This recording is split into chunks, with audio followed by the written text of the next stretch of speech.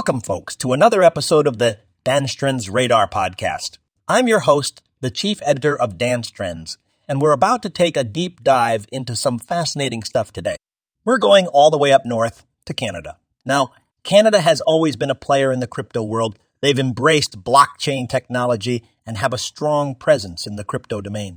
But recently, they find themselves in what you might call a paradoxical situation. There's been a noticeable decline in crypto ownership in the country. You might be wondering, what's going on up there?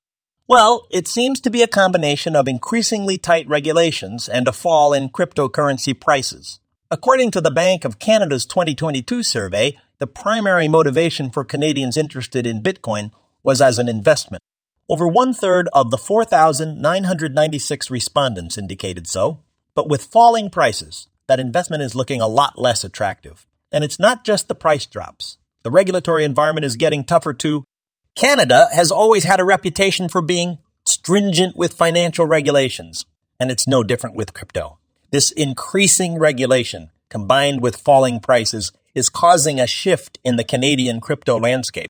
It's a fascinating situation, and it'll be interesting to see how it plays out. Will Canada continue to tighten the reins, or will they ease up to encourage more participation in the crypto market?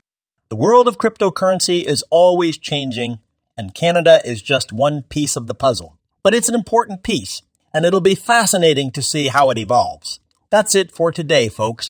As always, keep your eyes on the trends and stay tuned for more thought-provoking commentary on Dance Trends Radar. This podcast was co-produced by Daniel Aranoff and Mobile Media AI.